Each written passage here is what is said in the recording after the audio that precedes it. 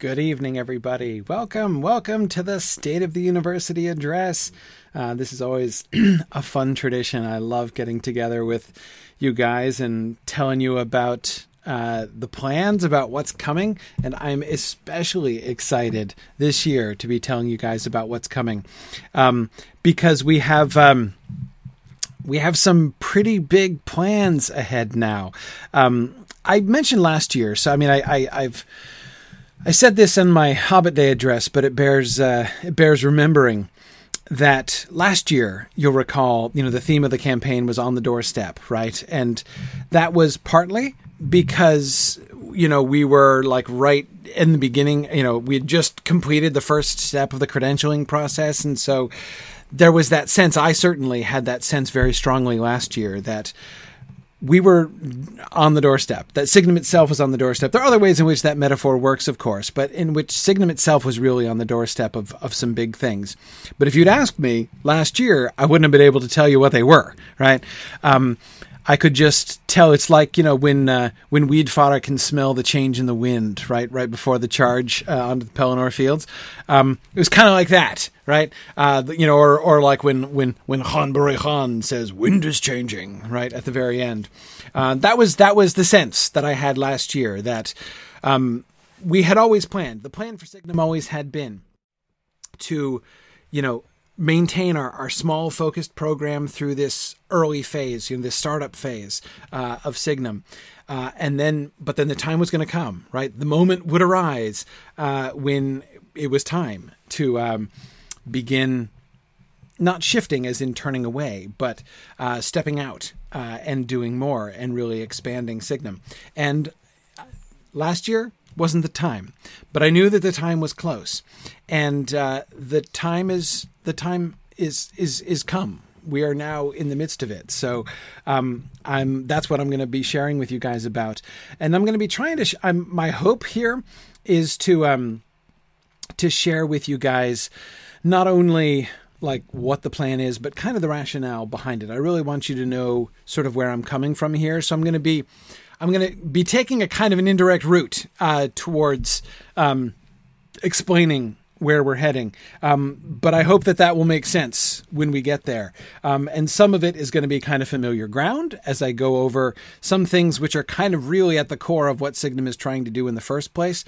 But that's deliberate. One of the obvious questions that arises in people's mind when I talk about the new things that we're planning to do is like, so does this mean we're shifting, we're changing, right? That Signum is growing, is becoming something else. And I want to make it as clear as I possibly can. We're not becoming something else at all. This is the thing that makes me so happy. I have been, ever since the new plan has been formulated, I cannot even tell you the relief that I have been feeling, because when I'm just projecting, when I'm just trying to figure out where we were to go, I couldn't tell. I wasn't sure. I wasn't really sure where we were supposed to go. Again, last year, if you'd asked me, I wouldn't have known. And between last year and this year, there have been some times when I've kind of wondered, I'm like, are we going to have to just go in a different direction? Are we going to have to sell out in some way? Can we really continue in the direction that we are in without compromising our principles, without compromising our vision, for Signum and our identity as Signum? And, there have been times over this last year when I wasn't 100% sure if we would be able to move forward without changing, without really accepting, again, there were days when I thought I was going to be sitting here tonight giving a talk like, well, there comes a time when you have to acknowledge that, we have to make some changes. Like, I thought that was the talk I was going to have to be given, and I was not looking forward to giving that talk. And I'm not giving that talk. So I'm here to tell you at the beginning, this is so exciting to me, not only because it is the next thing, but because it's the next thing down the same path. This path that we show you on this image here, this is a straight path, right, with light shining on it, because it really is straightforward down the road from where we began. And so I'm hoping to sort of show you that. But again, the thing to keep in mind from the beginning, I know that Tolkien studies in particular, and that, imaginative literature, fantasy, science fiction, and Germanic philology also. These are the things that have brought us all together, right? That has been the cornerstone of this community from the very beginning. I want to make sure that it is perfectly clear. I want to make this clear at the beginning and at the end of tonight's talk that Signum is never going to forget Tolkien, right? Tolkien studies is not going away. Nothing that I am going to say tonight means that we are going to diminish by one iota any of the things that we're doing. We're not turning away from anything. We are only adding, we are not subtracting. And indeed, the things that we are looking to move forward and to do are going to enable us to do what we have been doing better and more than we've ever done before. So I want to make sure that that's, again, we're not turning from anything. We are continuing down the road and bringing our fellowship with us as we go. If you think about the approach that we have taken at Signum, you know that not only do we have one program, right? We have our master's degree program. That's the only academic, degree granting, credit bearing program that we have. Is our master's degree program in language and literature. Not only do we just have that one program, we don't even, make any attempt to cover all of language and literature, right? We have a very focused niche, right? We are focused on what in the business world they call a vertical, right? Namely, trying to fill vertically this one narrow but deep niche, right? And that is Tolkien studies, fantasy literature, and Germanic philology. And that has been fantastic. Exactly, Simon. We do one thing and we do it well. And that's been a very deliberate choice over the years. Over the last few years, as our curriculum has been expanding some, there's been a temptation, or there's been a temptation to kind of branch out more and more, be like, hey, let's do more, later literature. Let's do some 19th century literature. Let's diversify our literature curriculum. There's a real impulse to do that, mostly because that's the way things are usually done, right? That's the way that departments usually operate, right? The standard idea of like a literature program is one that has coverage, right? Coverage is an important thing. But we have made the very determined choice. No, that's not us. That's not what we're going to do. And it's a huge benefit, I think, that we were able to do that. It's been a big part, I think, of Signum's success to this point. So the question becomes, and a lot of people have asked this over the years, like, so what's the next step, right? There are a couple different things that we could do. One would be just to continue to occupy this same vertical, but just to try to do more of it, right? Like we have the master's degree program. So do we expand and like also offer a PhD in the same stuff, and then maybe go down and do an undergraduate program in this stuff? And those are both very attractive ideas. And I do think we are definitely going to do those things. But that's not actually sort of that's kind of a step forward, but that's not exactly a step forward. That's not really the kind of step forward that we need. We do need to continue to fill our vertical niche even more fully.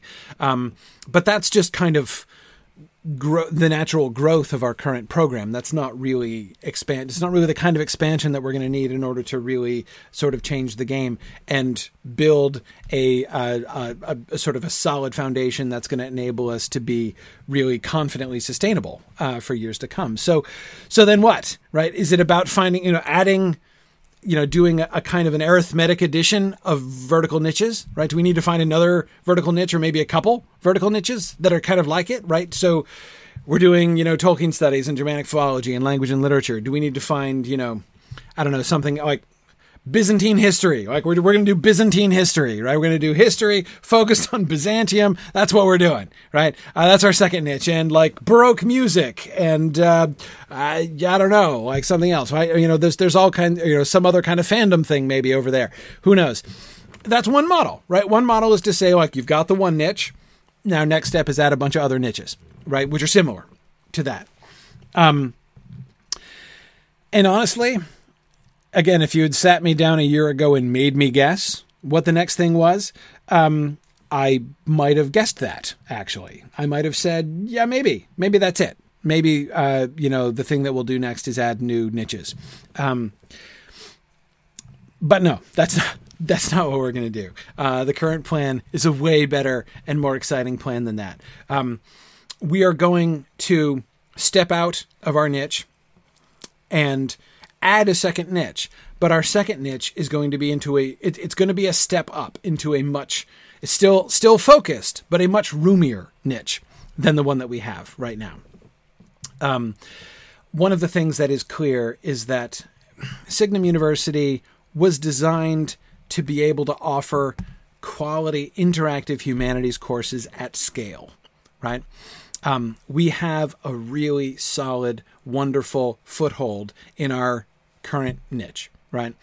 I don't want other similar footholds. What we want is to be able to develop a niche which can enable us to bring students in on a completely different scale. That will change the game. That will enable us to really be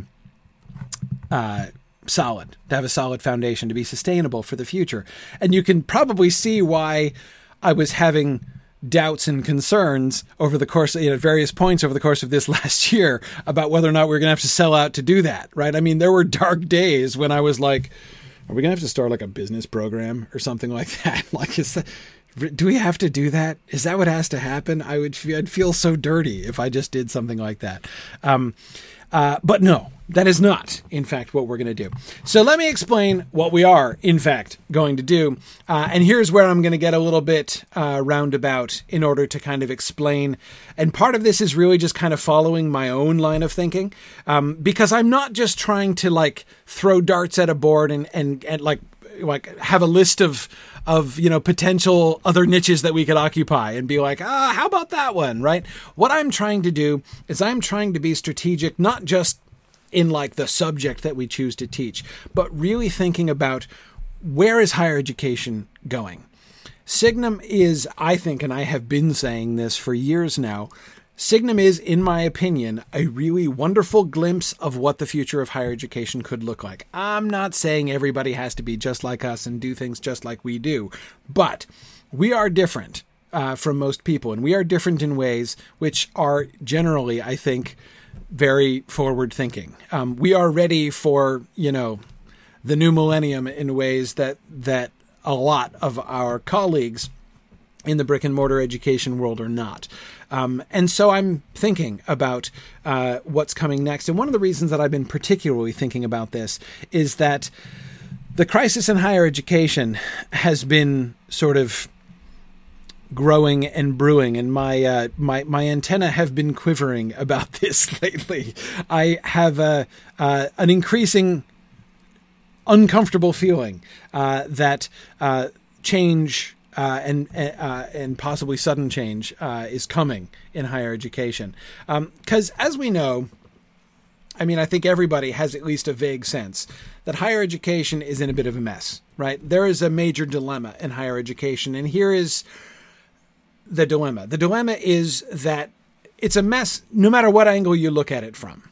There is incredible stress and pressure, both from the point of view of the schools and from the point of view of the seller, the school, and from the point of view of the consumer, the student, right? Everybody is in a bind right now in higher education. And this is why no one has come up with a solution. That's why everybody just kind of looks at the higher education problem and shakes their heads, because this is it's a very difficult situation, right? Like, think about it from the student angle, from the family angle, right?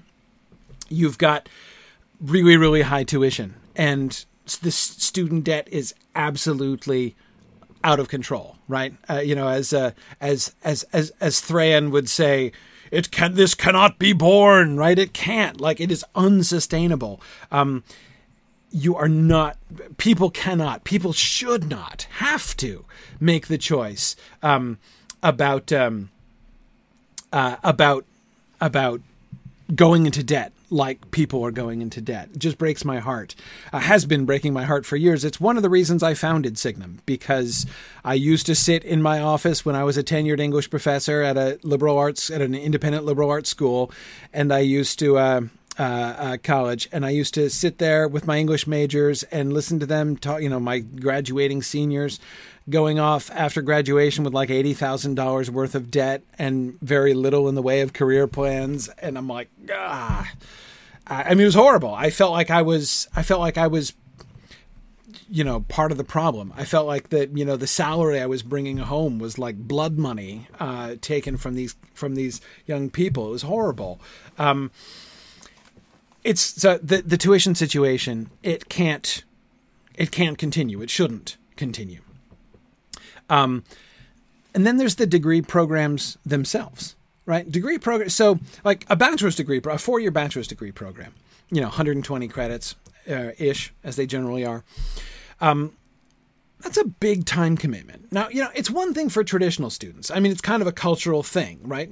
18 to 22 years old, you go off to college, you spend 4 years at college, and then you start, your real professional life after you graduate from college. Like it's sort of a standard enough part of our culture that people don't really think about it that much. But of course, anytime you get a non-traditional situation, right? You get somebody who wants to make a career change and needs a new degree, right? Or somebody who wants to come back and try to do a bachelor's degree later in life when they're juggling family and jobs and other things, right?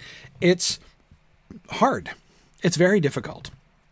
It's especially given the amount of tuition you're being charged per year, right? And of course, a lot of people are trying to job that, right? Very sensibly, right? To find ways. I mean, it used to be an unusual thing. It is now a very, very common thing, right? For people to be trying to find ways.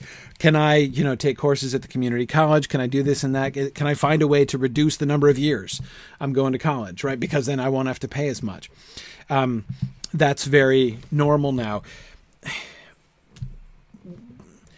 At the end of the day, higher education is, as they say in the business world, a big ask, right? I mean, to say, we want you to pay, $60,000 of tuition a year for 4 years. We want you to spend 4 years of your life, and we want you to pay $60,000 a year for the privilege of giving 4 years of your life to us. And in exchange, we will give you a bachelor's degree. That's asking a lot. Right? It's a major, major investment of time and money, and with massive future consequences, as so many people have to, go into debt in order to do that. What this means, of course, is that you think about, those are the things, right? Give me 4 years of your life, give me $250,000 of your money, so give me $250,000 in 4 years of your life, and in exchange, I will give you this bachelor's degree. What that has created, right, is an intense pressure on the institution now, right? Because people are very sensibly saying, okay, so what's my return on investment? Right? I'm going to give you $250,000 in 4 years of my life. I better be getting, and I'm going to be indebted. Like I'm not going to be able to buy a house for the next 10 years because I'm going to be paying off my student debt. So I won't be able to afford, a mortgage or something. Okay, so I will do that, but I will only do that if the return on investment is good enough, right? And this, of course, turns around and puts the schools themselves in this bind, right? Because they also are under incredible pressure. First, they are under pressure from the really, really high costs of their operation. A lot of people don't understand. Even schools which appear wealthy, right? You stroll around the campus and you say, wow, this place is loaded, right? It's hard. Campuses are usually designed to give you that impression. Like that is part of the fronting that colleges are often doing in order to convey to you that, there's a lot of money here. And there is a lot of money there. But they are spending a lot of money. Their campuses are enormously expensive. There are a large number of schools, especially like private liberal arts schools, which operate on a very, very narrow margin, where only a small drop. I think that there are many, many schools in the country which, if their student enrollment dropped by 10%, they would go bankrupt because they cannot possibly pay their bills. if they fall short of their goals. And this is true, as I say, I do think that, private, private liberal arts schools are some of the ones at the greatest risk for this. But this is true of bigger schools too. I mean, right now, this is public information, in the state of New Hampshire, we're having a little bit of a mini crisis, which they're trying to not talk about all that much. But UNH, our state, we have one state system. The University of New Hampshire is our major state university. And their undergraduate class is coming in with a 10% enrollment shortfall this year. They are 10% under projected enrollment for undergrad this year. And it is causing a very serious budgetary shortfall at UNH. I don't think they're going to go bankrupt this year, but it is a strain. It is a significant strain on UNH, and there is some quiet urgency going on behind the scenes in Durham and Concord trying to solve this situation. It's a big deal. And this is again, colleges live really close to the bone. Why? Because their costs are enormous. It is very, very expensive to run a campus. Many of us listening, many of you listening to this are homeowners. I'm a homeowner, and what it's like to be locked into a money pit, right? One of those houses that you just have to pour money after money after money in order to keep it up. There are a lot of college campuses like that, which just cost massive sums of money. And often, there'll be very successful capital campaigns that they'll be doing that, be like, hey, we raised $25 million in order to build this shiny new building. That's fantastic. Great. Wonderful. Excellent. It'll be beautiful for about 3 years. And then they'll have to pour more money in to maintain it. And then it becomes part of the regular cycle. And of course, they've got to heat it and everything else. And the equipment in it is going to be obsolete in a couple of years. And a couple of years down the road, it just becomes part of the increasing financial burden year by year on the budget. It's a really big problem. The second problem with higher education is that, we've got the situation is changing, right? The old transaction, you give me $250,000 in 4 years of your life and I'll give you a bachelor's degree in exchange. There's increasing tension in that, right? And so there is a need. Everybody in higher education can see, we need to maybe change how we do some things. Right? Maybe this is not going to work out exactly like this. Maybe we need to be thinking in some new ways about this. But you know what? Most universities are not really designed to change the way that they do things they're not exactly responsive, right? Most universities, even comparatively small colleges, are like really, really enormous boats, right? That take like a 10-mile turn radius, right? In order to turn around. It's just the way that they're set up. I mean, conceptually, right? I mean, if you think about it, universities have been sort of first and foremost created in order to preserve knowledge and traditions, not to be innovative and forward thinking and pushing the envelope, right? A lot of schools like to talk that way. But in general, their policies and structures are not very flexible. It's hard to innovate, and it would certainly be hard for them to change the direction and the system of the entire university. I mean, after all, a lot of their systems are literally set in stone, right? We pay. I mean, you'd be surprised how many decisions are made on college campuses just in order to we would like to stop doing this, but we have this whole building, right? And if we stop this program and do something else, then what are we going to do with that building, right?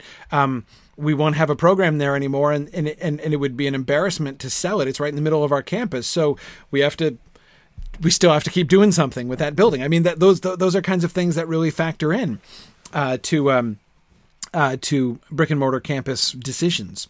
But again, we still have that pressure to deliver the return on investment for students, because the students, the consumers are looking more and more sharply at that thing that is being offered to them in exchange for their $250,000 and the 4 years of their life. Right.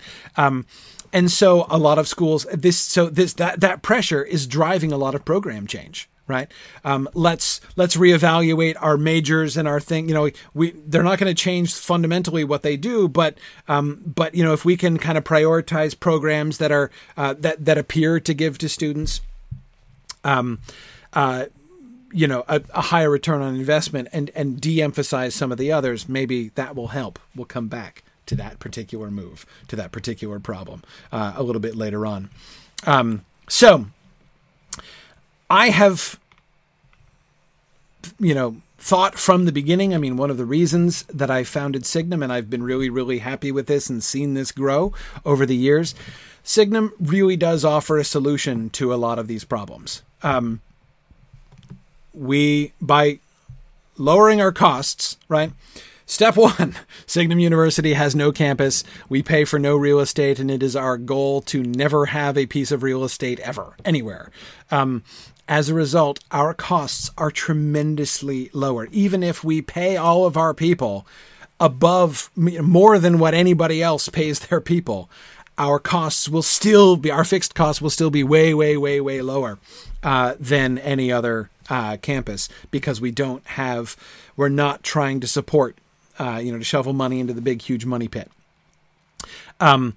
So that means, of course, that we can lower tuition in ways that nobody else can lower tuition. There are other people who lower tuition because they're supplementing their bottom line with government funding, right? That's not lowering tuition. I mean, it's kind of nice to shift the burden of that, or to spread the burden of that onto the taxpayers instead of just making the students go into debt. I mean, I guess that's kind of okay, but that's not a solution. I love Bernie Sanders, but Bernie Sanders' solution to higher education is not a solution. It's just a way of using tax dollars to underpin the entire failing system, essentially. It's like a big old bailout, which doesn't change anything. And again, just shifts the burden from the students to the taxpayers, which is not, it's a change, but it's not a solution. So that's like the very first thing that Signum changes, right? The Signum approach is we reduce our tuition by reducing our costs. So it's just, and that is the simplest, easiest, most honest way in which we can reduce what our students have to pay. We also, of course, have a great deal more flexibility, like orders of magnitude more flexibility than most brick and mortar institutions. We are new. We are a new young startup. We are open-minded, ready to try new things. We are not invested in old models and old systems. And indeed, it's been part of our culture from the beginning to question those systems. There are many things about traditional academia that I love, that I respect, that I want to preserve. But there are many ways, and, all of us who have worked in higher education know there are a lot of ways in which it really could be improved upon. There really could be some better ways of doing things. There are some flaws, certainly, with the way that higher education operates. And so we've been able to, we are systematically able to think outside that box. We are also deliberately organized in a way that's designed to maximize our ability to respond to developing student needs, to shift and grow in new ways. This, what I'm talking to you guys about tonight is one example of that. We really are able to respond very, very much. We can turn on a dime compared to what other institutions are able to do. And so I'm really excited about our ability to adapt and adjust in whatever the new climate of higher education becomes. But of course, most importantly, we're not making that big ask to our students, right? We're not asking anybody for $250,000 and 4 years of their life, right? We are because we have lower tuition, our goal is to keep our tuition low enough that people can afford to pay their own way through school, right? I never want full-time tuition at Signum University to be higher than somebody can earn in a reasonable part-time job while they're doing school, right? So that a student, even like an 18-year-old student, could put themselves through school by the work that they're able to do while they do it, so that they don't have to go into, so that they can emerge at the end of their undergraduate career or their graduate study without debt, right? With just the world before them and nothing weighing them down, with no anchors that they are dragging. So yes, imagining a world without student debt and, he speaks as a parent, a world without college savings accounts. That's another thing I would kind of like. It's okay, parents, just save money towards your retirement instead of saving money towards your college, the college education of your kids. That's another little vision of mine, I have to admit, says the father of the 16-year-old son. This enables us to deliver a more radically customizable education. That's one of the things that we are able to do because of the kinds of flexibility that are built in to the Signum system. And the result for us as an institution, not only do we create a better world for our students, we are in a better world. It gives us a kind of freedom that almost no other institution enjoys, right? So we don't have to go around scrutinizing departments, asking how much are they paying off, right? Is this department providing the kind of return on investment that our students need? No, we can create academic freedom by saying, you know what, like, we're going to teach the things that we think are important and the things that our students value, not because they're like, what's going to lead me to the highest possible salary I can get so I can get out of debt soonest, right? But rather, what is going to enrich my life? Letting people choose, so that, again, giving the students the freedom to choose, giving us the freedom to offer, right? I mean, oh man, it's just the reduction of that pressure all around, which I think is just a beautiful, beautiful thing. So what is the direction that we're moving? Well, I was talking about that return on investment issue, right? And the problem here is the humanities. The humanities are what, humanities subjects, of course, language and literature is what we've been doing. It's been one of the things that has set Signum apart from the beginning. Back in 2011, when we started up, it was right near the beginning of the boom of online education, a little bit before the primary boom. We were kind of in there first before it went mainstream. What was happening then, were the first big MOOC experiments and things like that. That is the idea of, through online education, being able to offer education flexibly and at scale, right? In an efficient way at scale. And a lot of people were, kind of scratching their heads and saying, how do you offer humanities at scale? Because, you can offer math courses and computer science courses at scale because you can arrange, assessments, tests and quizzes and things like that, which computers can grade, right? So it doesn't matter. Like, you can have 10,000 students and it's not going to affect you because you just have, your lecturer and you have, your assessments, which can be graded by machines. And so therefore you can have any number of students and it's fine. But they're like, oh man, humanities, like, if you got 10,000 students, how do you grade 10,000 papers? So of course, most of these people were comp sci folks. And so their attempt to solve this problem was to go out and try to design computer programs and algorithms that would do a better and better job of grading papers for you. And we didn't succeed very greatly, I think. Signum has always been designed to offer humanities courses, interactive, live discussion humanities courses at scale. Our scale has been comparatively small so far. Not so small as all that, actually. I mean, if you compare our master's degree program to similar programs, right, to other master's degree programs in literature, say, right, look at other MA programs. I mean, I certainly at my alma mater, there were not a third of the students that we have at Signum in our master's degree program. So for a department, for a master's degree program in language and lit, we're pretty big, right?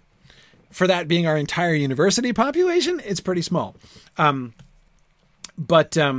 exactly. Hologrow. Coursera is one of the things that emerged from that time of MOOCs. They were one of the in that same discussion back in those days. But again, Signum has always been focused on synchronous education, and we love the humanities. I love the humanities. That's what we do. And this is where I'm coming back to what I was talking about before about that return on investment issue.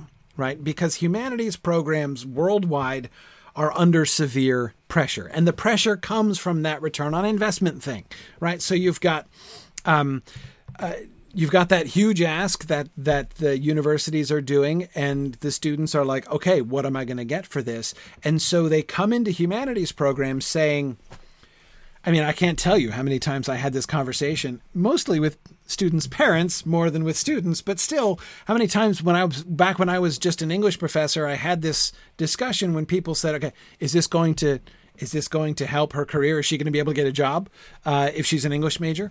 Right.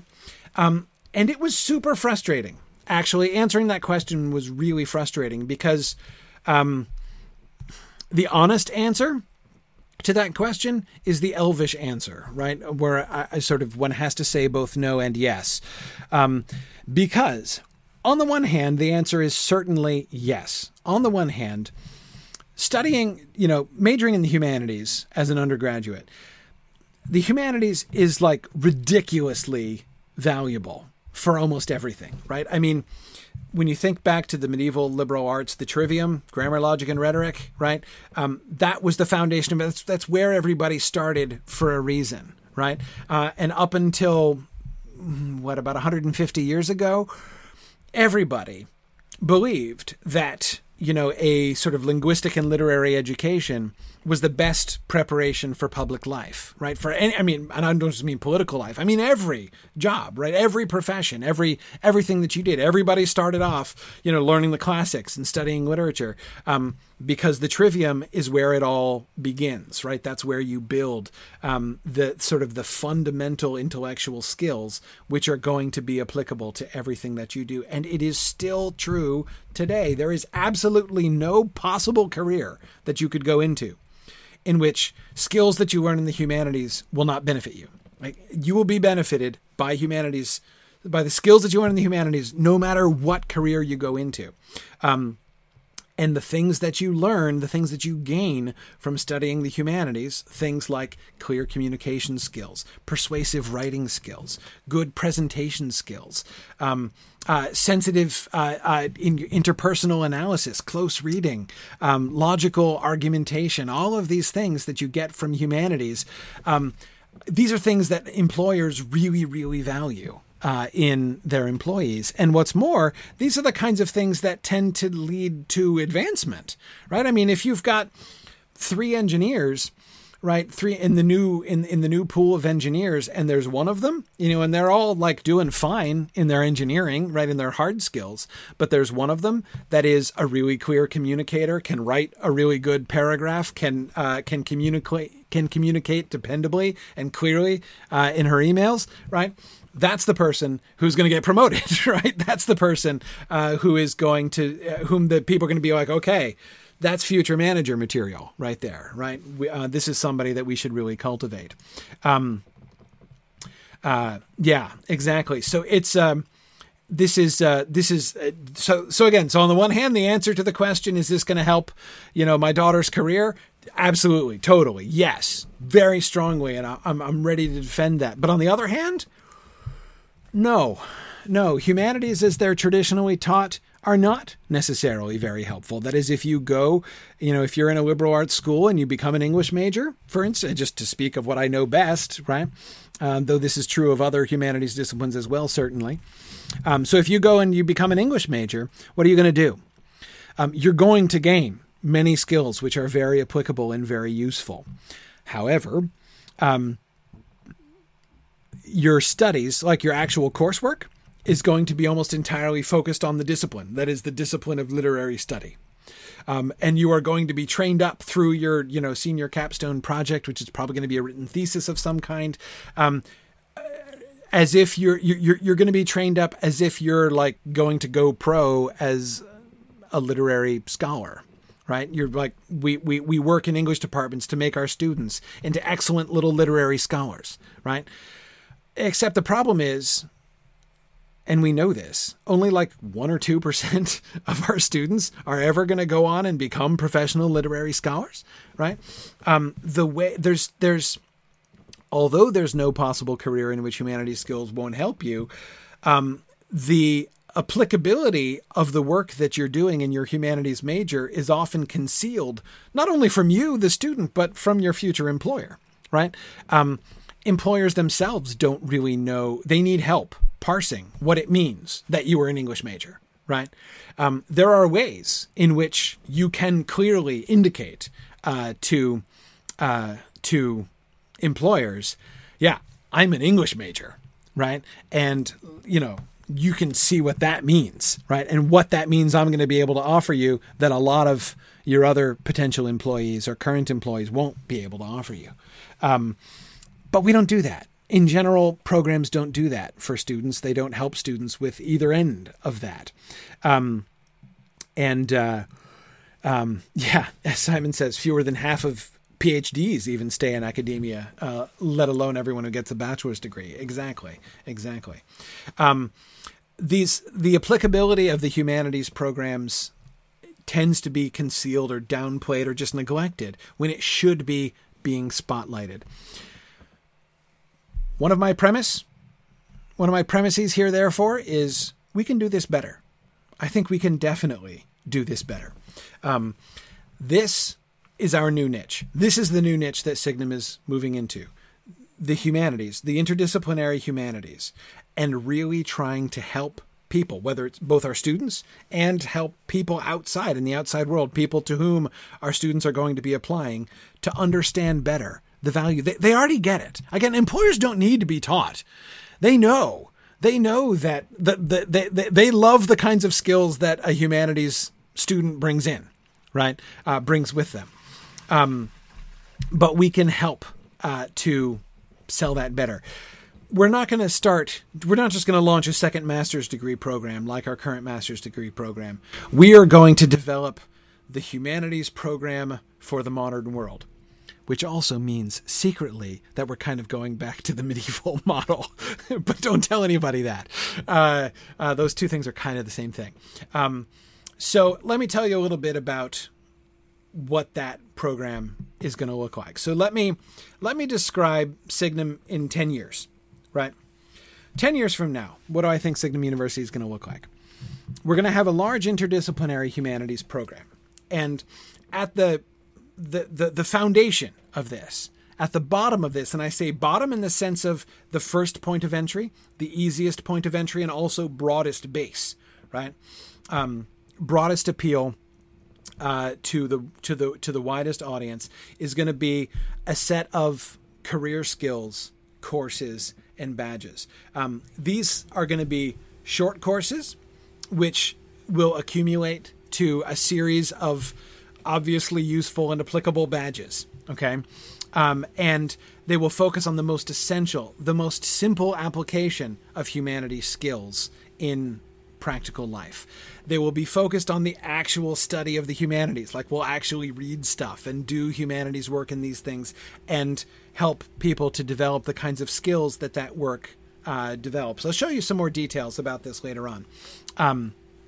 These courses are not going to be linked to a degree. These are not degree courses, and there's no prerequisites for these courses. The target audience for these courses is everybody, basically everybody. We are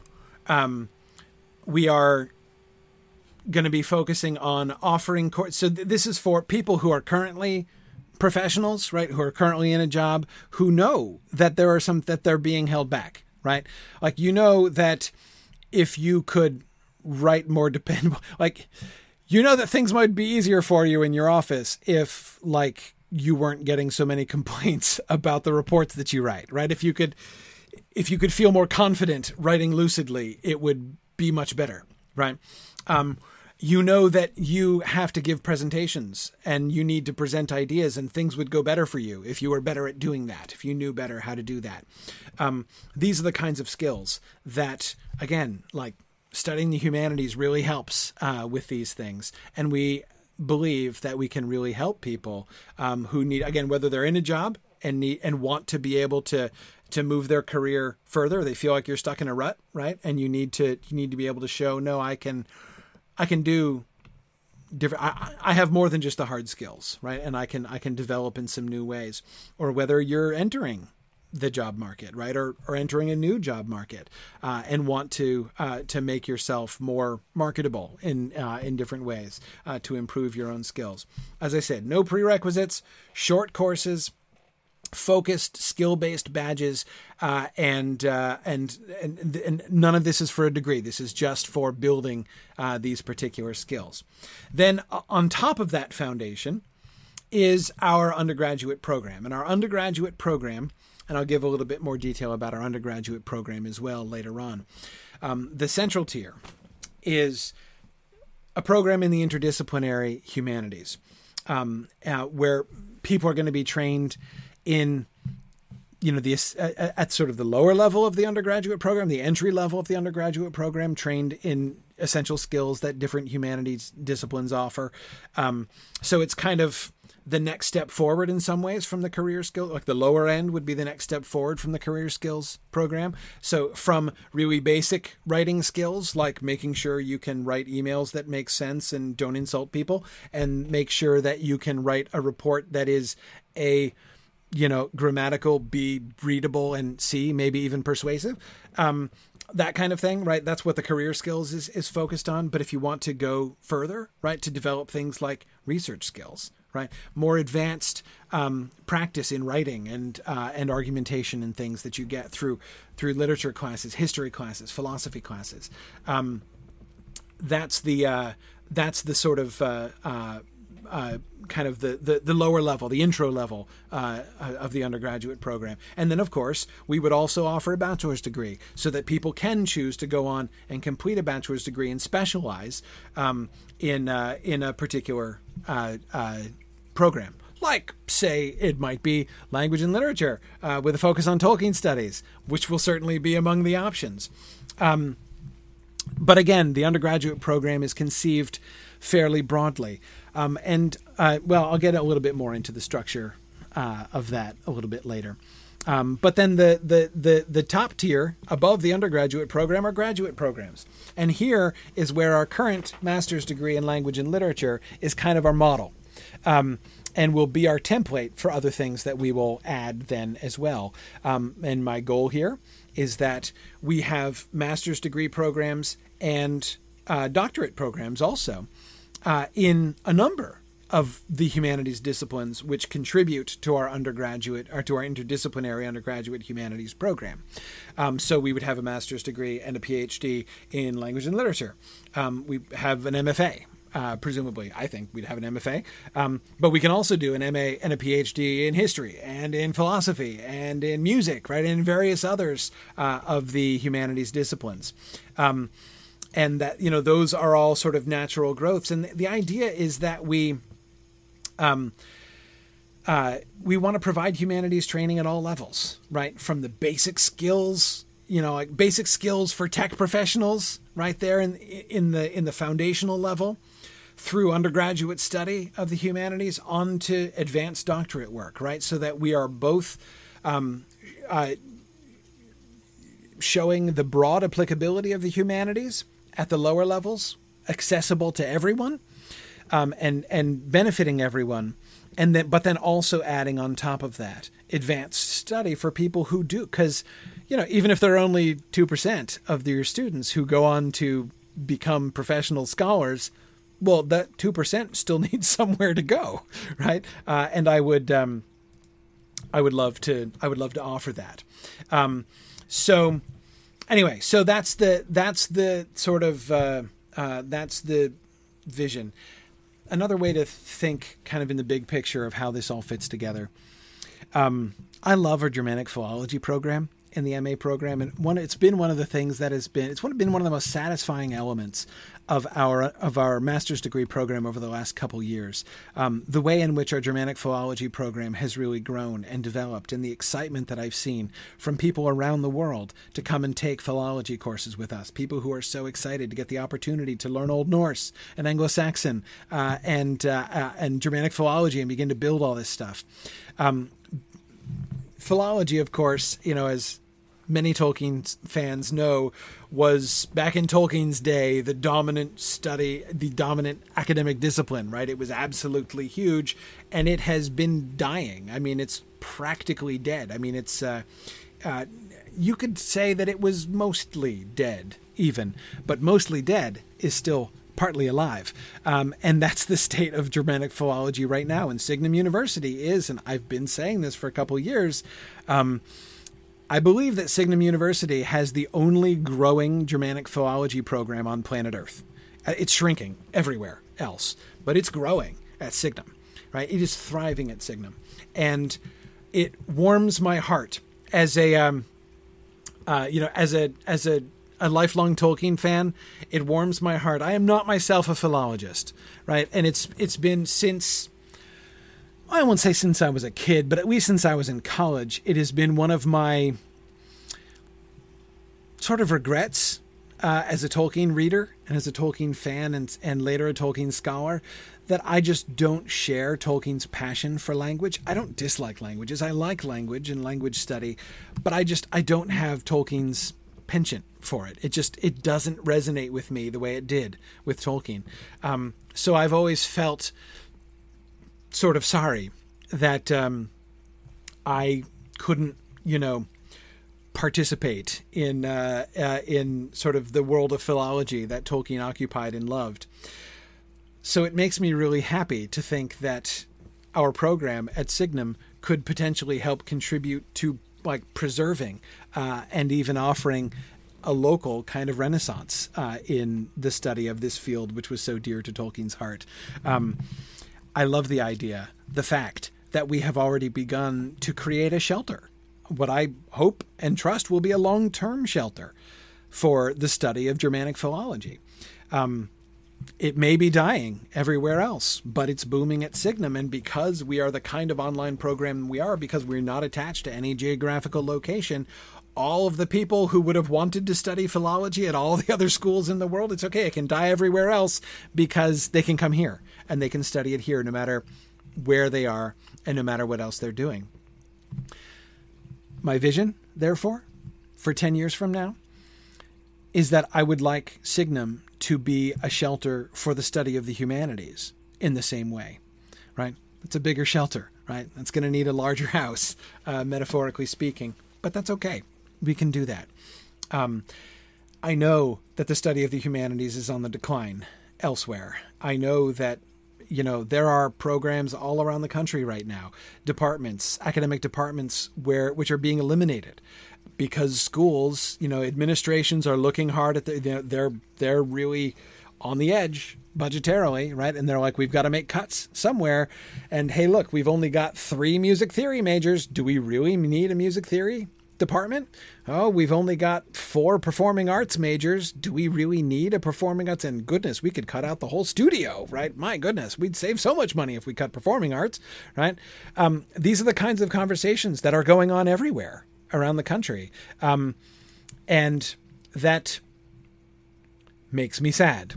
But like Germanic philology, I think that we can do humanities and do humanities better. I think that we can create a shelter from top to bottom, from doing a better job than schools are currently doing of showing how necessary the study of the humanities is, not just for people who dig the humanities, but for everybody, right? Everybody needs these skills. And we as humanities teachers can offer them. We have, in our charge, one of the most useful sets of skills in the entire world, and we're totally not taking advantage of that. We're totally not helping people with that, and we need to do that.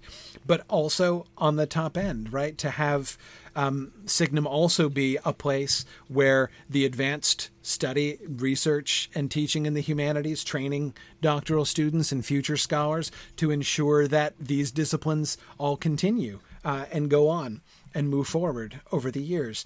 That's my picture. So the humanities in this way, it's a much roomier niche, as I said, than our old one. But as you can see, this is not just we're doing this, now we're adding this other thing over here. This is really taking what we do and broadening it out, continuing to do what we do, but refocusing our vision. Okay, so so let me show you. This is that was my hop forward 10 years. But of course, that's not all going to be built in a day, right? That's not the next step is not everything, because we can't do everything all at once. So let me show you a little bit about how this is already begun to grow organically and how it's going to continue growing organically over the next few years. In 2017, I introduced the image of the tree.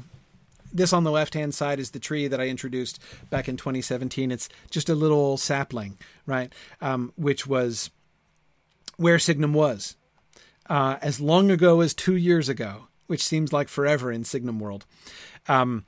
Where Signum University, we have the one branch, which is the Mythgard Institute, our public programs in language and literature, the Signum Academy, which was just a little shoot at that time, and is still a fairly slender branch that is beginning to grow and put out new little branches. Signum Academy, of course, is our program for K through 12 students. A lot of focus on reading, sort of extracurricular reading programs and enrichment programs like that. And then, of course, the central stock was the Signum Graduate School, our MA program in language and literature. And that's sort of what we had. The new version of the tree, as we have grown and our canopy is starting to broaden a little bit. Here, let me let me actually show you. That'd be helpful. So the new tree is the one new piece of nomenclature that I wanted to introduce is we're calling this the Signum College, mostly because when I'm trying to explain the vision, I'm trying to lay things out for people, I don't know, perhaps like accrediting bodies and stuff. I needed a way to describe all of our academic programs together. I needed, I wanted a collective identity for our higher education programs. So we've got the Mythgard Institute still, the Signum Academy still, and instead of just we're calling the Signum Graduate School because we're building more than just the graduate school, we have the Signum College, and the school is now disciplinary specific, right? With the School of Language and Literature, that's where our master's degree program lives. And so far we've had this category, but we've only had still the one thing. And it is time for us to build our new branches here. The first shoot of our new growth, the first step in our development of our humanities program is what we're calling Signum Path. This is the career skills program that I was describing before, that broad foundational beginning of the program. That's the very first thing that we're going to be unfolding, the first step that we're going to take forward. And it's really exciting to think about this. Now, when we do this, we have to be really careful. We have to be really careful because we're taking a big step forward, and we have to make sure that we don't step forward before we can support it, right? Before we have the infrastructure. And the infrastructure has always been our biggest challenge. I mean, as I've shared with you guys at many points in the past, most of our staff are still volunteers. So the infrastructure of our university, the people who are doing all the things and, making the things happen behind the scenes outside the classroom, it's been interesting. It's been tricky from time to time there. Building out our foundation so that we can become sustainable, professional, fully staffed is the first goal. And so we need to step forward in a way that's going to be deliberate and that is going to be strategic, so that we can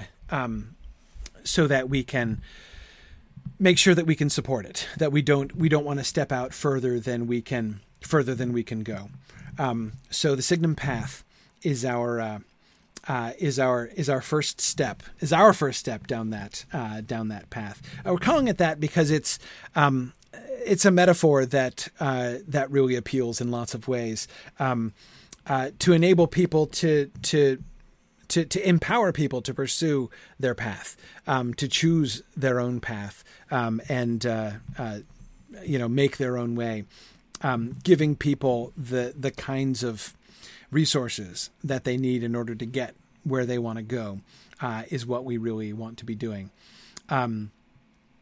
Okay, so let me tell you a little bit more in detail about what that's going to look like and what we're planning to do over the next year, essentially. So Signum Path, as I said, this is our career skills program. We're going to do a preliminary launch of the Signum Path program in January 2020. I say preliminary because it's kind of a soft launch. Well, again, what we can't afford to do yet is just like open the doors and, hope lots and lots of people come in. We want to do a sort of a controlled launch, ideally with groups of people, so that we can if you think about it, the first 8 months of 2020 will be almost like a beta release of the Signum Path program. It's not a perfect metaphor, but it will be almost like that, actually. The two things that we really want to, the two things that we really want to focus on, in our first release so there's two things, that I've put there. There's the specific target that we have, and then there's sort of the general category. And let me explain both. First, our corporate programs, meaning if we are looking for managers, CEOs, human resources directors, people who know that they have a company with a bunch of people who could really benefit from this kind of training. Especially, and our focus is going to be initially primarily in the tech arena, though, we're open to other possibilities, but our initial concept is focusing on where we're dealing a lot with engineers and programmers whom we know, there's been a lot of discussion about the need in those industries, I should say, for these kinds of soft skills. So again, the concept of the corporate programs is that these are customized groups, right? Customized programs that we would offer to particular groups. So again, the kind of typical concept that we have for that is a company. So we've got a company who says, okay, we've got 15 people who could really benefit from getting these badges with you. Maybe your writing badge and your oral presentation badge. So let's bring those 15 people together. We then will customize a program for them, which really focuses on what their company does, right? The kinds of assignments that the students will be doing over the course of the mini courses, as they're earning their badges, will be tailored to the work that they're actually doing at their company and everything, so that we can really customize those for that set group of students, which we bring through the program. The other option is, our other initial target is to schools, specifically coding boot camps. This is been kind of a growing thing. These programs where you attend this boot camp program, which is like 14 weeks long, in order to learn how to code, right? So you're learning JavaScript or something like that. And the idea is that after 14 weeks of intense training, at the end of it, you have the skills that you need to get a job as a JavaScript programmer, right? That's great. And that's a cool idea, and I love it. But here's the problem. those students who are coming out of those programs have been taught literally nothing other than than how to program in JavaScript, right? Those programs promise nothing more than that, right? And I have a shrewd suspicion, based on conversations that I've had with people in the industry, that there are a lot of graduates from those programs who could really benefit from a program like ours.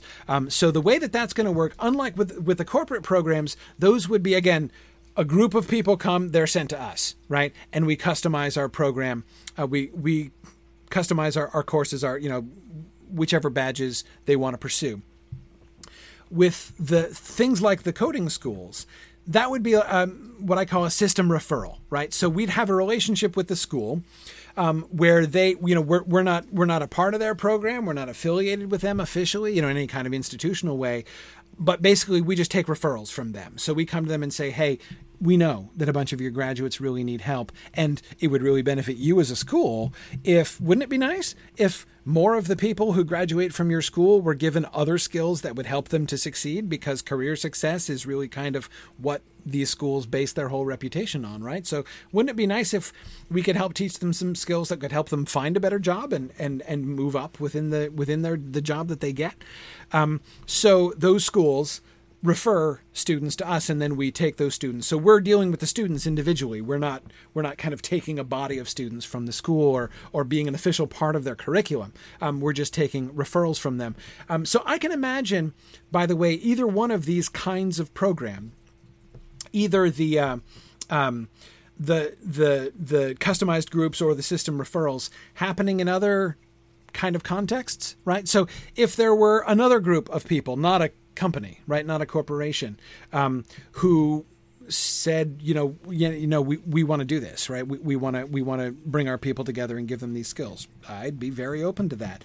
If there were some other kind of group, another kind of school, or another kind of institution, which would want to set up a referral relationship with us, who thinks that their people would really benefit from this kind of thing, would be very interested to do that. Like, to give another example that was brought to my attention recently, which I hadn't thought of, which I think is a great idea. People who are brokers for contractors, right? Companies which have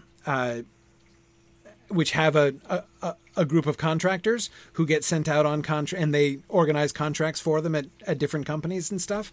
For an institution like, for a company like that to use our program as referrals for their people, right? It's like, hey, you would be able to bring in even more money as a contractor if you could, improve some of your skills in these ways. So they might come in and bring in, you'd be able to improve your prospects, so they could make referrals that way. There are other ways, other kinds of groups that I can imagine. I can imagine some companies perhaps operating on a referral basis rather than a customized group basis. I could imagine other kinds of organizations that might want to not do a customized program, but refer people to us. I'm very open to any of those, any ideas and possibilities there. Simon, it is true the tuition for customized groups would definitely be higher because there's more work involved for us. Again, we're producing a customized curriculum for those groups based upon their institutional needs and stuff. So that would be higher than when we're charging the individual people. Yeah. So what skills, for example, Aslan's Compass asks? Good question. I'll show you that in just a second. I'll show you some examples in just a second. So this is what we're looking to do in January. You'll notice the reason we're wanting to start with these focused groups, right? Whether it be groups of people who come together, like from corporations, or whether it be partnerships with things like schools, like the coding boot camps, who can give us, groups of referrals every time they graduate a class, right? The reason we're wanting to, again, it enables us to have a controlled launch so that we can make sure that our infrastructure is prepared for each thing as we develop this brand new program for us and get it together. The goal, though, our target is by September 2020. So in the fall of next year, we want to open this to everybody. We want to do open registration so that we would offer these courses for, again, anybody. Because again, I do not think that there is a single person in the world for whom these skills are not relevant. And I think that lots of people would really benefit from being able to develop their soft skills, as we call them.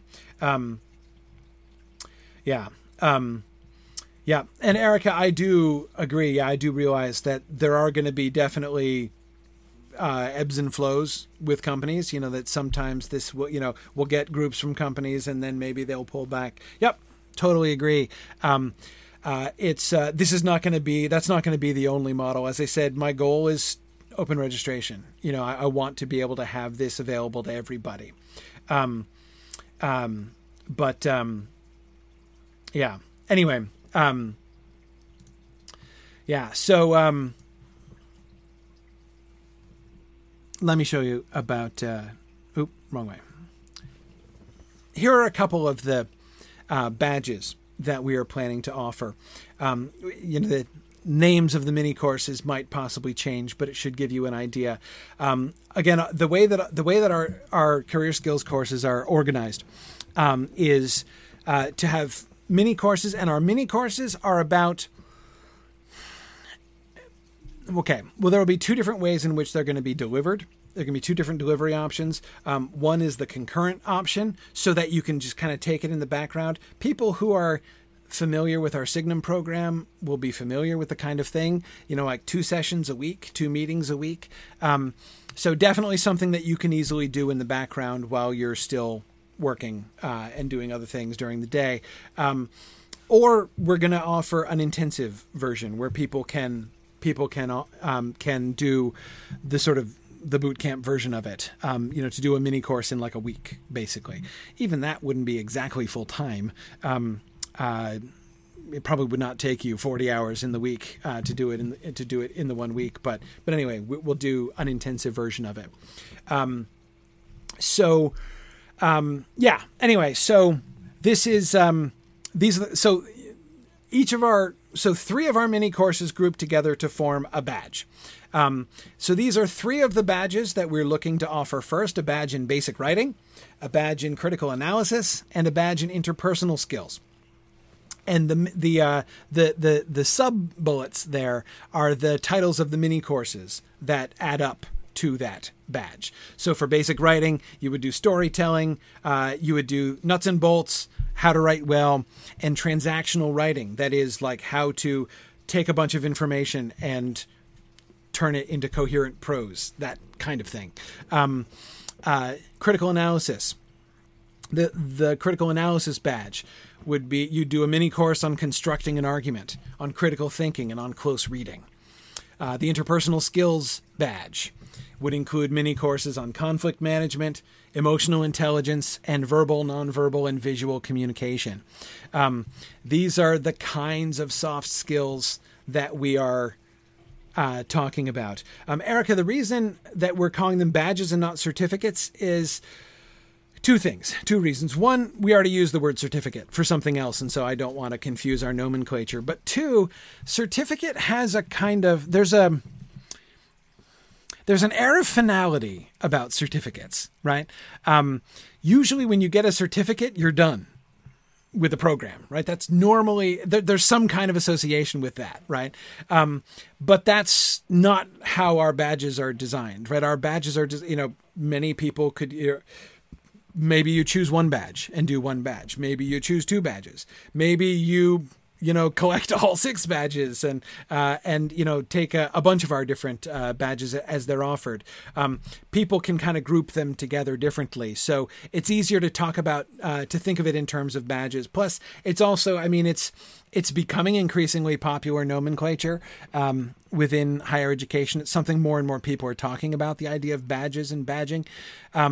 Because badges, unlike certificates, which are generally associated with programs, badges are associated with like particular skills, right? To say like, I have achieved competency in this skill. So you get a badge for that. Right. I mean, kind of like the Boy Scouts and Girl Scouts, right? That's kind of the metaphor behind it. Like you get your badge in knot tying, right? By accomplishing certain knot tying tasks, right? It's the same kind of concept. Yeah. Simon, I'm not promising that, that we'll have a cool sash that you can put badges on, but I'm not going to absolutely rule it out either. Anyway, so, as Curtis is reminding me, one of the ideas here, of course, is that you can display badges like this on, social media profiles and like on your LinkedIn profile and stuff like that.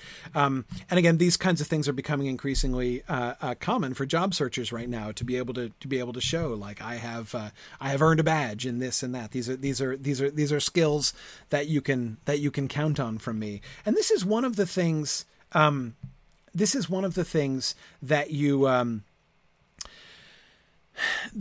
one of the ways in which, remember, I was talking about how I want to emphasize not only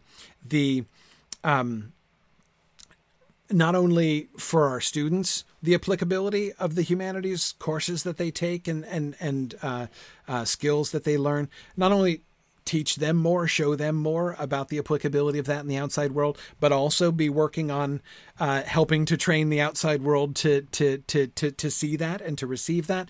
The badging system is one of the ways in which that's going to happen. I see, by the way, these are path badges, right? Again, these are the non-degree focused, no prerequisite, everybody can do them kinds of badges, right?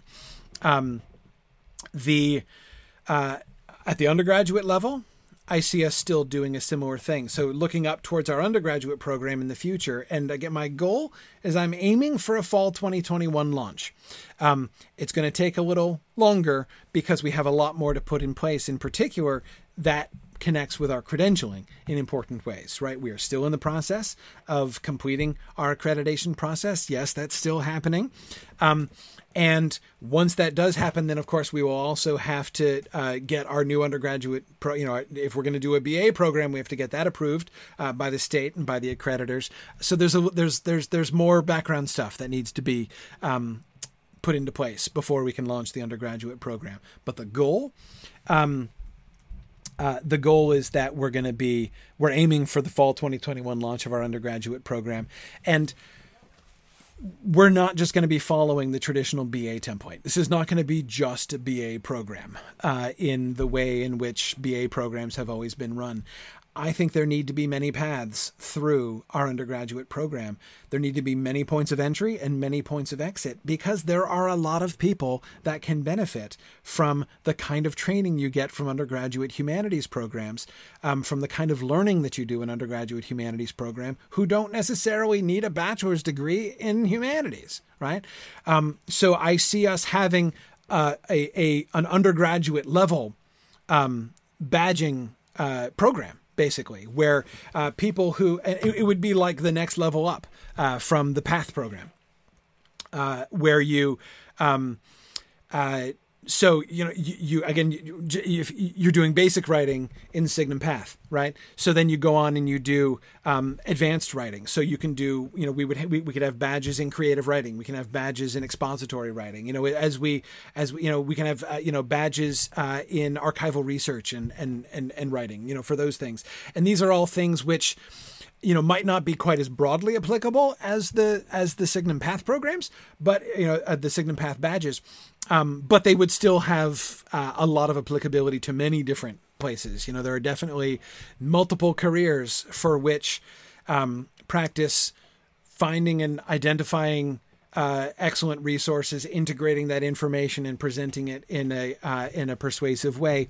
That's a really important part of what they need to do, right? So we would have a badge for that, so that you can show that you have those skills, and they would be worth credits, right? So I can see several different sort of categories of paths that people can take through our undergraduate programs. There might be some people who want to just do badges, right? I will take 3 or 4 of your undergraduate classes so that I can get a badge, in research and writing, for instance, just again, or creative writing or whatever.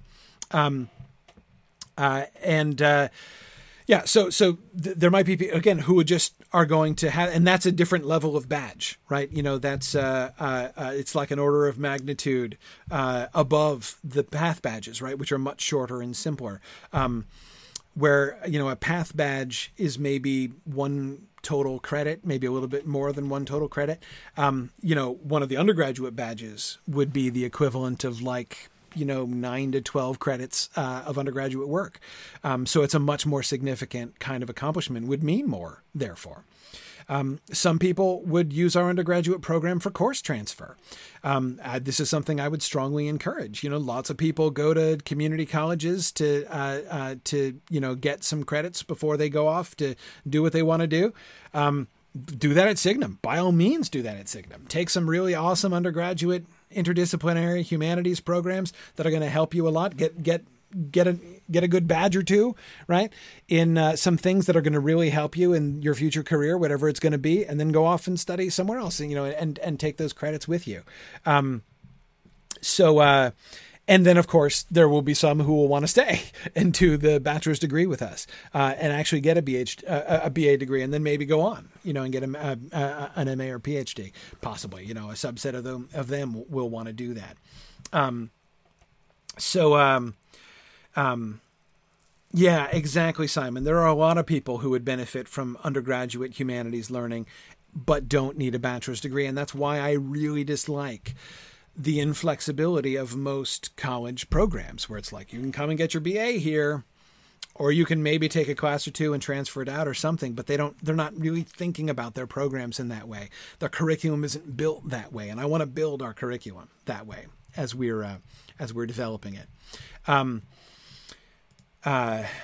Yeah, cool. Do I have plans to expand into film studies and that sort of media production? Yeah, sure. I can definitely see that coming in. On the one hand, I know, just as I was saying earlier on, I know that there's I have been experiencing over the last several years the temptation to go outside our niche in the Lang and Lit department, in our current program, and add other things that would be really fun to add. And I've been like, no, I want to stick to the niche. I know there's going to be a similar thing, right? When we do our humanities program, and it's going to be tempting to be like, well, you could also add various technical programs and like math and other things, and be like, maybe someday we do that kind of thing, but that's not where I see us going first. I want to really focus on our new niche, which is this humanities niche, and really live there, in that, move into and expand into that much larger niche, and then see, where things kind of go, down the road. So anyway, that's the plan. That's where we're headed, and I am super excited about it. Let me emphasize. Let me go back for a second to our PATH program, and especially our launch in January, and over the course of the first half of next year. This is one place where you guys, and I mean, by you guys, I mean very broadly, our Signum community as a whole can really, really help. And there are a couple ways in which you guys can really, really help. First of all, anytime you're doing a brand new thing, right? And this is a brand new thing for us. Getting our first, our first group, our first people, our first students, that's going to be huge. I am very convinced that people are going to see the value in this, especially since, by the way, I didn't even mention it, but like tuition rates are still going to carry on being very, very low.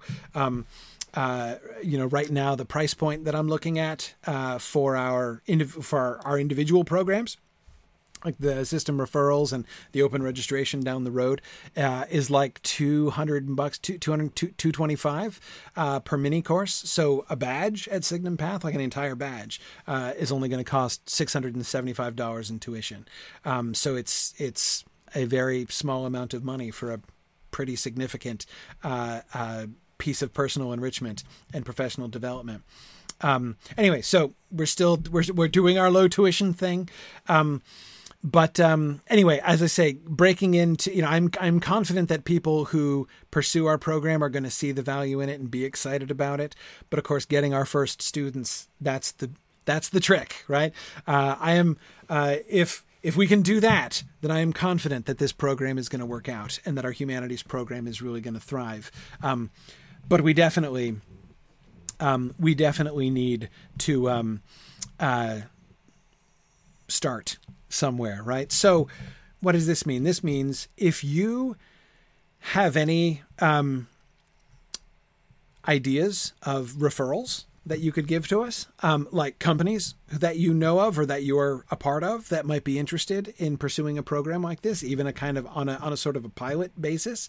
When we begin, we're willing to begin very small if we need to, in order to really make sure that we are, delivering these courses as well as we possibly can, and just trying to show people the value of these. So we've got, if you have any referrals to a corporation or to any other kind of group that might benefit from this kind of program, if you know anybody at a school that might be interested in referring people, as I was describing, it doesn't have to be one of the coding boot camps, though. Certainly, if you know anybody involved in those, I'd be delighted to talk with them. But are you involved with a group or part of a professional organization that might be interested in setting up a referral basis to a program like this for the sake of providing the opportunity or encouraging the opportunity for its members or for its employees to, or for its student body to be able to enrich themselves, personally and professionally in this way? Referrals would be super, super helpful right now. I believe that we're going to be able to build some good momentum once we get started. But getting started is going to be tricky. And yeah, Flamifer, I hear that suggestion. It is something that I am thinking about as well. If you are personally interested, I know several of you were expressing in the comments interest in some of these courses and some of these badges that we're offering. If these sound like something that you would be really interested in doing, I would be very interested in forming like a beta group, basically. So if you want to sign up for a beta group, if you would like to enroll yourself in one of these programs, we're not going to open enrollment to the general public. Again, we just don't have the infrastructure to throw open the doors and say, come one, come all, and let's advertise and try to market this on the open market. We're not there yet. We need to do a more controlled launch. But again, if we have a group of people who would be interested in doing this, and we can get that together and make it work, that would be lovely. I would be very interested in doing that. Send us an email. If you are personally interested in this.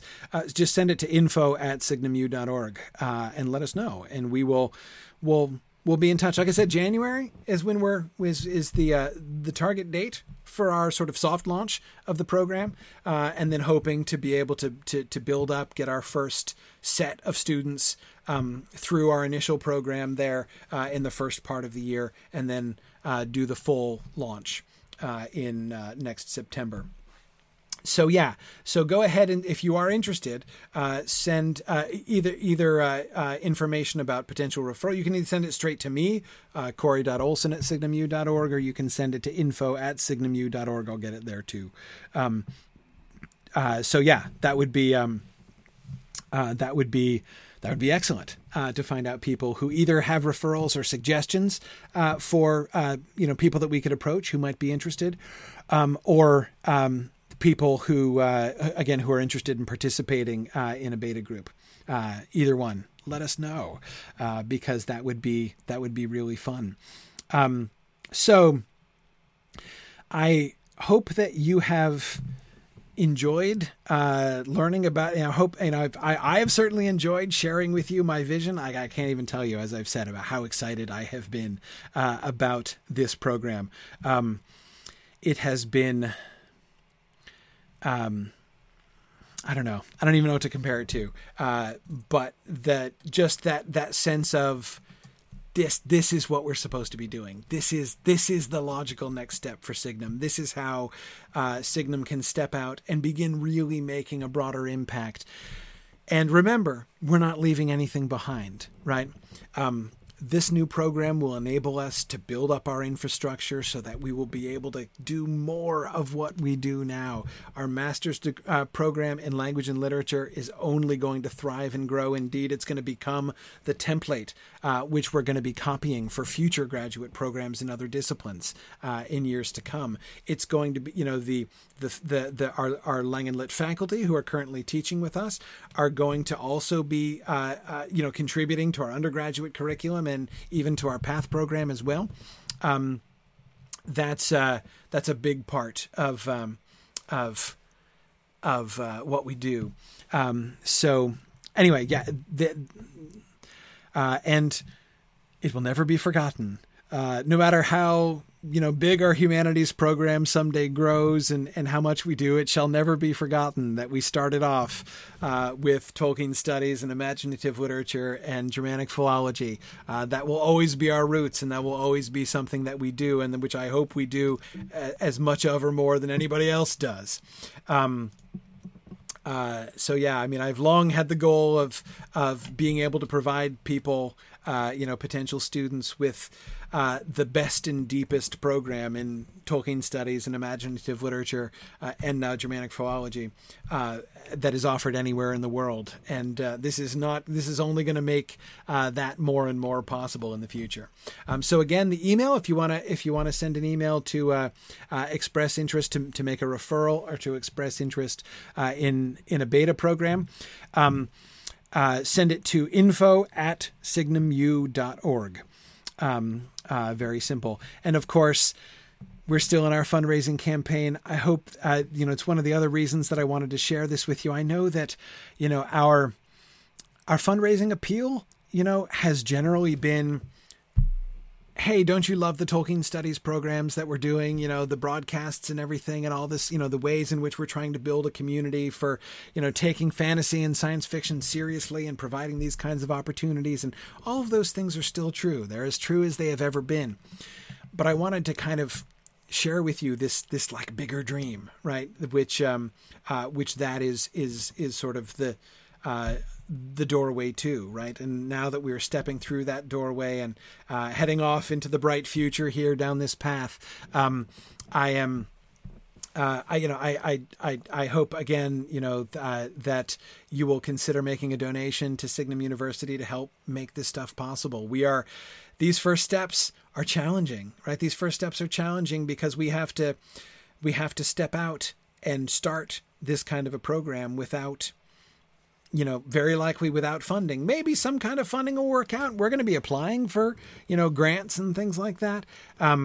Maybe we will find something like that. But we're operating under the assumption that we're going to do this as we've done everything all along, as we've always built things at Signum, which is on faith and with the generous support of our donors. So I hope that you will consider, or not even just consider making a donation, which I certainly do, but I hope that, as I know many of you are already donors and have been very generous in your support of Signum in years past and already this year, perhaps, that I wanted to give you kind of the bigger picture, right? To know that you are not only helping to perpetuate and develop one of the coolest, most vibrant communities for the discussion of Tolkien studies and fantasy literature, but you are also really helping to build a future for the humanities and a real difference maker, I hope, in higher education.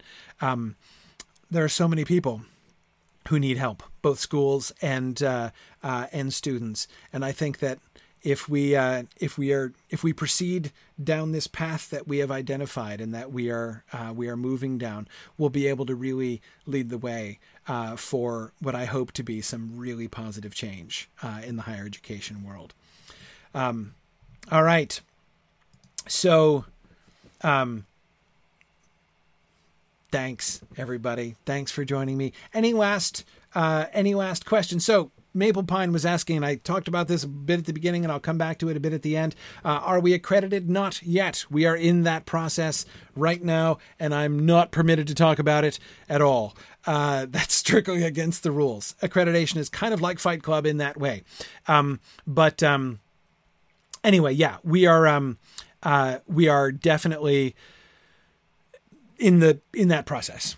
That's one of the things that's been kind of triggering the next steps, because that's what will, if assuming, which I am not assuming, if, as I hope and believe, we are successful in our application for accreditation, then that would enable us to be able to build our undergraduate program much more seamlessly. There's a lot. The PATH program is independent of accreditation. It's not tied with that at all.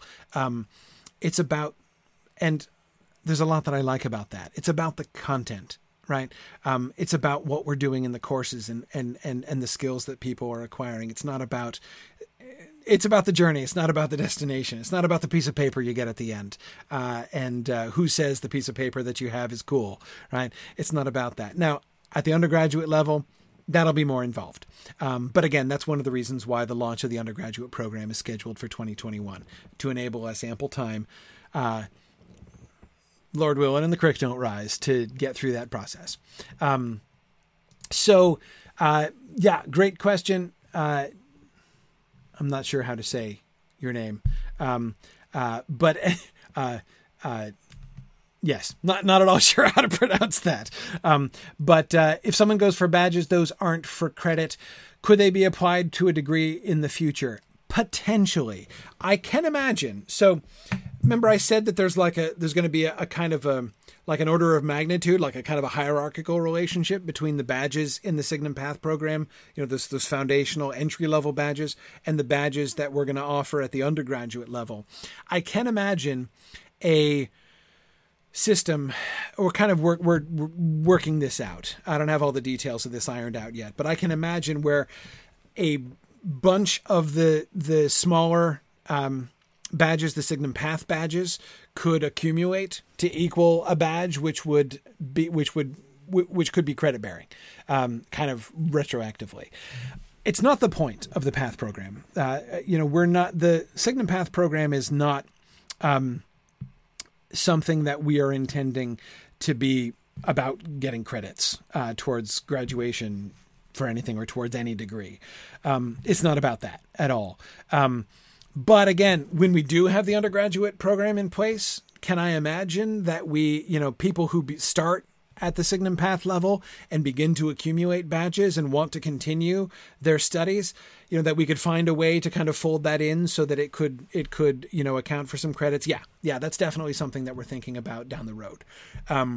As I say, I can't work it out much clearer than that right now, mathematically, but I can see something like that happening. Yeah, cool. Yeah. Okay, good. Yeah, exactly. It's about learning cool stuff and developing important skills, which is the heart of real education. Yeah, I have to admit, one of my personal pet peeves are advertisements for higher educational institutions which focus only on the degree that you get, right? As if the only point, like advertisements which say, come here to get this degree. Like that's all that matters, right? All that matters is at the end of the day, you're going to get this piece of paper, right? And I understand, like it's a return on investment thing, right? Because this piece of paper is going to have a quantifiable value for you, then that's what matters. So that's what we're selling. But that kind of transaction is just, to me, that is very far from the heart of what education should be, right? If you're only in it for the degree that you get at the end, if you're not in it for what you're learning along the way, why do it? I mean, again, I know why to do it, but how sad that is. Really, So, and that's never what I want Signum at any level to be. I mean, even the degrees that we're going to offer, like we are going to offer a bachelor's degree, a master's degree, a PhD, but even there, I would de-emphasize the degrees. I can imagine a day in which we don't even call them that anymore. We don't even call them degree programs, and don't even think about them that way. And if that happened, if those degrees, if those particular pieces of paper went away, and we ended up sort of thinking about and kind of conceptualizing progress through our different programs differently, I wouldn't be in the least bit disturbed, because again, it's still like the essence would still be there, right? And the essence is the journey. It's not the destination. It's about what you're learning. Yeah. Good. Anyway, good. Katriana says, I was always in it for what I was learning, and ended up with a degree that is not so useful, and I regret nothing. Yeah, good. It's, it's a conversation I've had with, I've had a large number of conversations now with Congress people. I've spent much more time at our state capitol, and I know my way around our state capitol building and the legislative office building. I know my way around there and where the best parking spots are nearby more than I would have expected 2 years ago. And this often comes up, because again, people assume that the current dynamics of higher education are normative, right? Like it's all about the return on investment. Like it's all, we're asking so much of students, like you've got to make sure that what you're giving in return is really valuable in quantitative material ways, right? Or else you're just taking them for a ride. So Congress people are always asking me like, what do students do with your degree? And I'm like, mostly nothing. Like, that's not the point. Most of the people who are in our degree program are in the degree program because they want to learn the stuff, right? The majority of our students don't plan to apply their master's degree from Signum in their profession. We've got people in all kinds of different professions for whom it's really not especially relevant. We've got some who have used it and who do use, who've gone on to PhD programs and in other ways. But again, that's not the point, right? And it's how I always try to answer that question is like, that's really not what we're about. And it's, again, I talked about the freedom that we have as an institution, the freedom that we gain by reducing the pressure on our costs, the pressure on our tuition. One of the great freedoms that we get is that we can say like, hey, like, it's okay. Take courses for fun. Learn stuff just because you want to learn stuff. It's not like you're not mortgaging the rest of your life in order to take these classes. It's fun.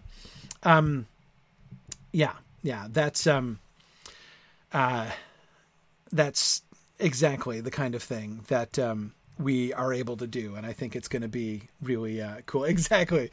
As Josiah says, they spent long hours in their studies and they gained, well, you will see if they gained anything in the end. Exactly. That is just the kind of adventure that I would like our students to feel that they are embarking on. Yeah, absolutely. So yeah.